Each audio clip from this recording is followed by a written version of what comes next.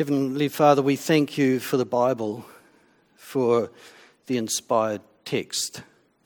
And Father, it's our desire this morning as we meet in your name to glorify you and to sing praises to you, that, Lord, we want to hear from you. As your people, Lord, we desire that you'd speak into our lives, that your Spirit would move among us, that you'd challenge us and encourage us and draw us closer to the foot of the cross.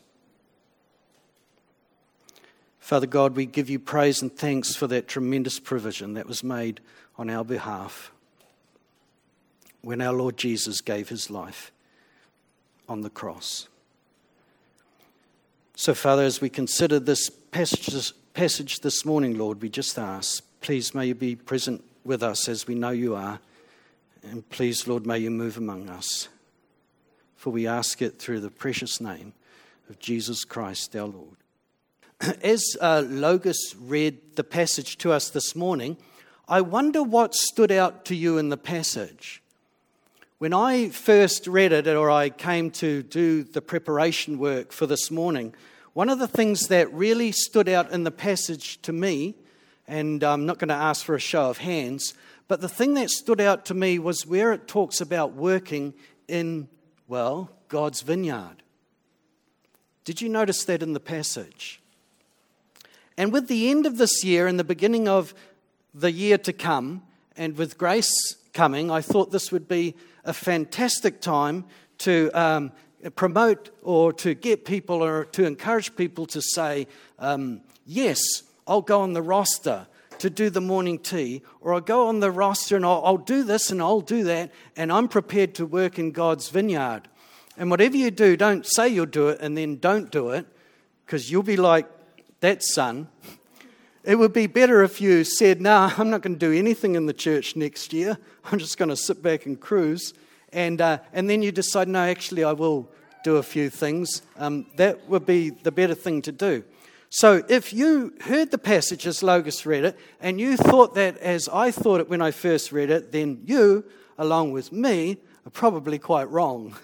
Because that's not what God is saying in the passage. The first thing to do or realize, or maybe do, is to take off these 21st century glasses and put on these first century glasses. Oh gosh, that looks different already. And read it through the eyes of the original audience. One of the problems that we often make is we are very subjective with the Word of God. It's a mistake. We all do it. It happens. We like to read, or we capture the things that stand out to us, that resonate with us. And sometimes we don't take the time to just slow down, consider the original audience through the right pair of glasses before determining what might God be saying to us today in the church here. What is going on in the passage? The first thing I want to point out is, and we just do a little bit of a background journey before considering the passage, one of the things that stands out to us is that it is a parable. Hopefully everyone picked up on that. In my Bible, just at a glance, and I know the subtitles are not inspired, but anyway, my subtitle says The Parable of the Two Sons. And it stands in a line of 3 parables that Jesus told consecutively. The next one is where's my glasses? The parable of the tenants, followed by the parable of the wedding banquet.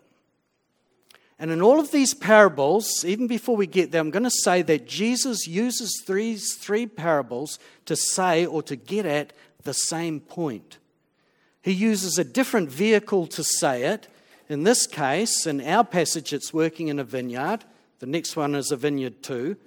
The third one is a wedding banquet. But he's saying the same thing in these 3 parables. He's getting at the same point.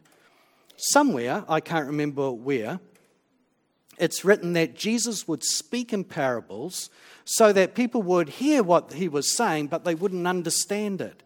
You might recall that. So it takes a little bit of careful thinking and a little bit of digging to figure out what is the main point of the parable. The setting for this parable, or our passage today, is Jesus is delivering it on the second day of the Passover festival. He's in Jerusalem.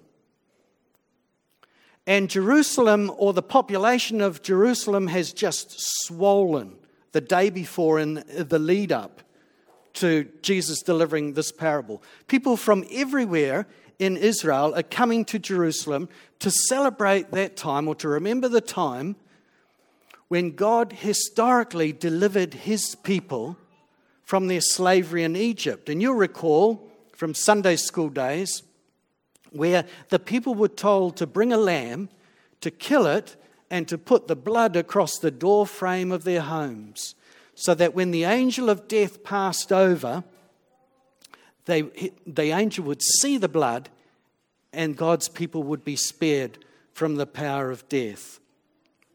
You'd think, with all of these people coming to Jerusalem and sacrificing lambs to cover their lives and to remember their deliverance from Egypt, that it would have been much easier just to have decided to just, one lamb does it all. We just sacrifice one for everyone.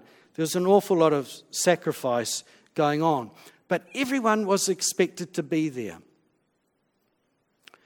And as the story goes, and it starts in chapter 21, Jesus travels to Jerusalem for the festival like everyone else.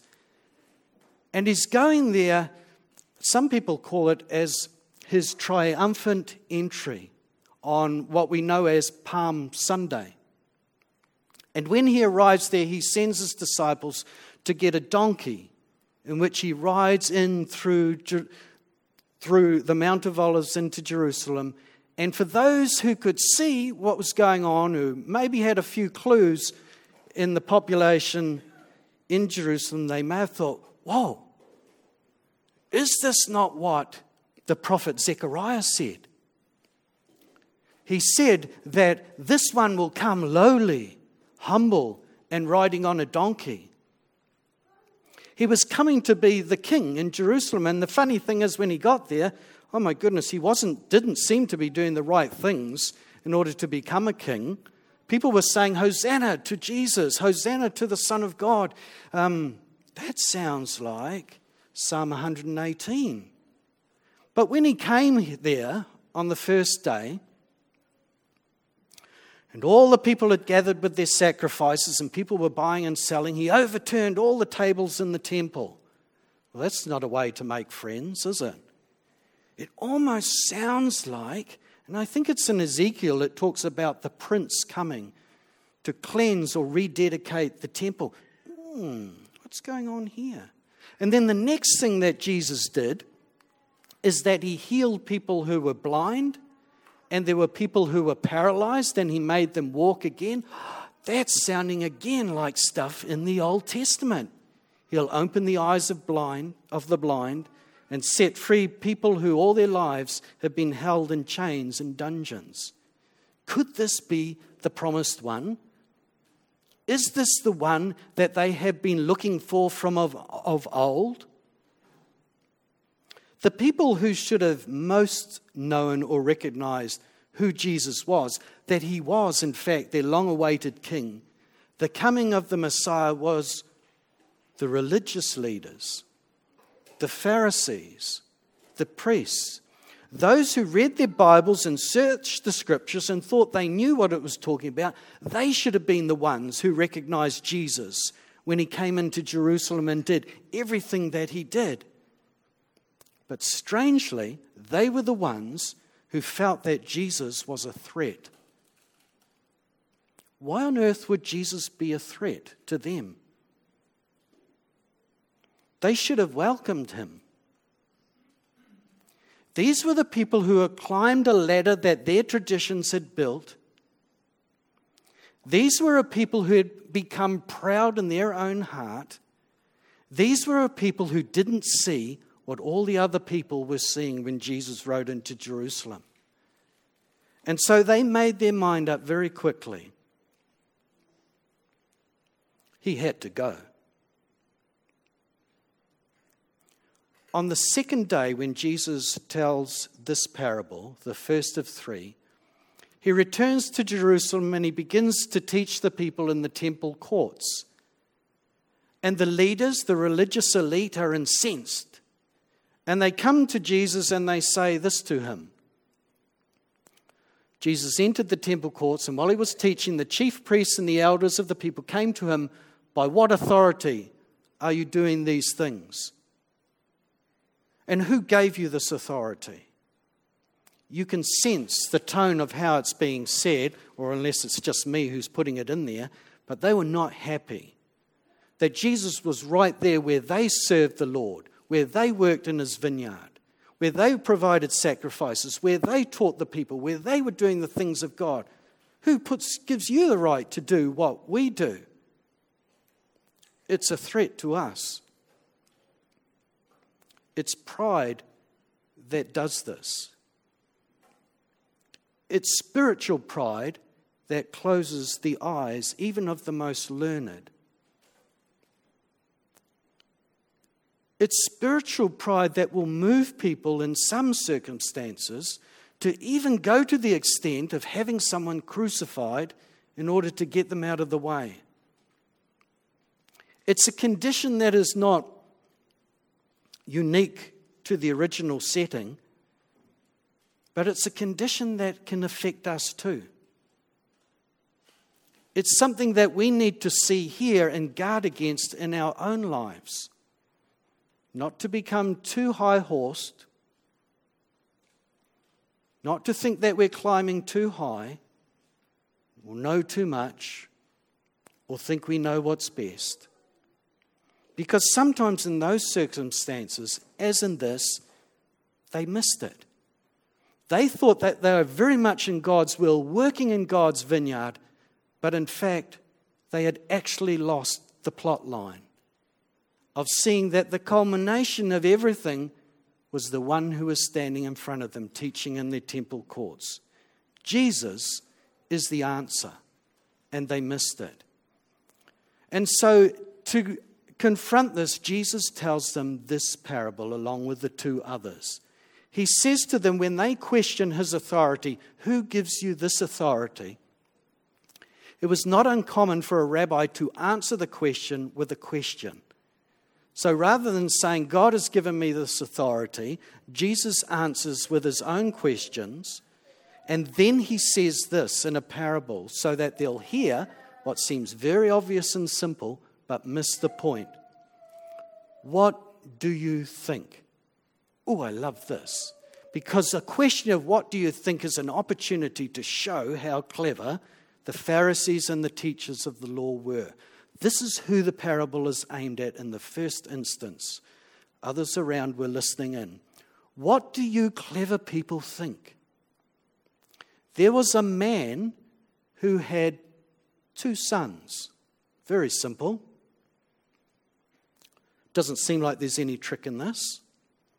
He went to the first son and he said to him, "Son, go and work in the vineyard today." Probably wouldn't have taken too much figuring out for the Pharisees and the teachers of the law to know that this is working in God's kingdom, amongst God's people, serving them. "Son, go and work in the vineyard." "I will not," he answered. But later he changed his mind. Well, that's a good outcome. It's a great story. It certainly didn't seem to be talking in any way against the Pharisees. I mean, they were always been working in God's vineyard. They had a long tradition of serving God and being God's people. "I will not," he answered. But later he changed his mind. Good, so far. Then the father went to the other son. And he said the same thing to him, which was, "Go and work in my vineyard today." And that son answered, "I will, sir." But he did not go. Just a small point. Don't want to make a big deal of it. But the word "sir" there in the original language is actually the word Lord, kurios. None of the translations put it that way. It's no big deal. Seldom does one's father become one's Lord, do they? "I will, Lord," but he did not go. The Pharisees and teachers of the law would have thought to themselves, well, that's not talking about us either, because we're working in God's vineyard and we're doing what God wants. We've never said no to God. We've always been there for him. Which of the two, Jesus asked, did what his Father wanted? Here was the opportunity for the teachers of the law to answer the obvious. The first they answered. Jesus didn't say right or wrong, probably because the answer was just so obvious. The first one did what the Father wanted. Truly I tell you, Jesus followed on, it is the tax collectors and the prostitutes. It's those who are on the fringe of society who they themselves have neglected and given no chance to enter into God's kingdom, along with the blind and the lame, who are in fact entering the kingdom of God ahead of you. How could that be? How on earth could people who find themselves on the fringe of society, the outcasts, be considered part of God's rule and reign in the present tense and in the kingdom to come, ahead of these highfalutin and well-learned teachers? They're going in ahead of you. For John the Baptist came to you to show you the way of righteousness, and you did not believe him. But the tax collectors and the prostitutes did believe him. And even after you saw this, and you saw those on the fringe of society who recognized or accepted by faith Jesus Christ as the promised one, and repented and turned from their sin, you didn't see the same kind of problems of sin in your own life. You did not repent, and you did not believe him. Again, the teachers of the law, the Pharisees, didn't get it. The nature of parables are subversive. Sometimes it takes a while before the penny drops. They would have been left thinking about it. And then Jesus tells the next parable, and then it's at that point that the chief priests and the Pharisees, when they heard Jesus' parables, they at that point knew he was talking about them. That in some way or another, they thought they were working in God's vineyard, doing all of these great things, but they somehow weren't. The message is not about works. It's about who they put their faith in. The decisive point between these two sons in the parable is whether they have accepted Jesus as their triumphant king or whether they have rejected him. And those who should have known better had rejected Jesus and made up their mind that they needed to get rid of him. They arrested him 3 days later after these parables. And 4 days later, they crucified him on the day when all of those Passover lambs were being sacrificed. They didn't see or understand that here is the Lamb of God who takes away the sin of the world. Even in their unbelief, they did God's will. In conclusion, the parable is not about works. It's not about what we do. It's about faith. It's about acceptance or rejection of Jesus Christ. And sometimes the thing that can blind us or even get us off track in our lives as Christians are the works that produce pride in our lives. Sometimes we can become proud in our works of service, proud in our knowledge, proud in our spiritual experiences, and miss the mark. In the last year, and I won't mention any names, but there have been a number of high-profile Christian leaders with significant international ministries who have fallen from grace, who probably, we suspect, have become proud in their position, proud in what they had become, and somehow missed the way. And we wonder, were they not simply trusting in Jesus Christ? So as we come to the end of the year and people start thinking about New Year's resolutions and what we'll resolve to do or not do next year, be careful that we don't do what we say we'll do and we don't end up doing it and that kind of thing. But probably one of the best New Year's resolutions we could make is, as the Apostle Paul said of himself, I will boast in nothing else but in the cross of Jesus Christ, who died for me.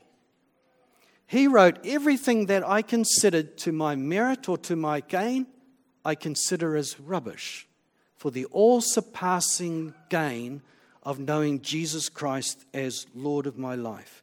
The challenge, I think, in this passage is to guard ourselves from pride, remain humble, and keep our eyes on Jesus Christ.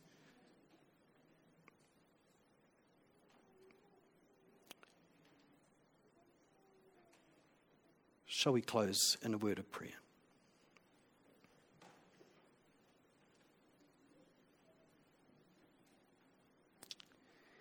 Heavenly Father, we thank you for one another and for this church fellowship.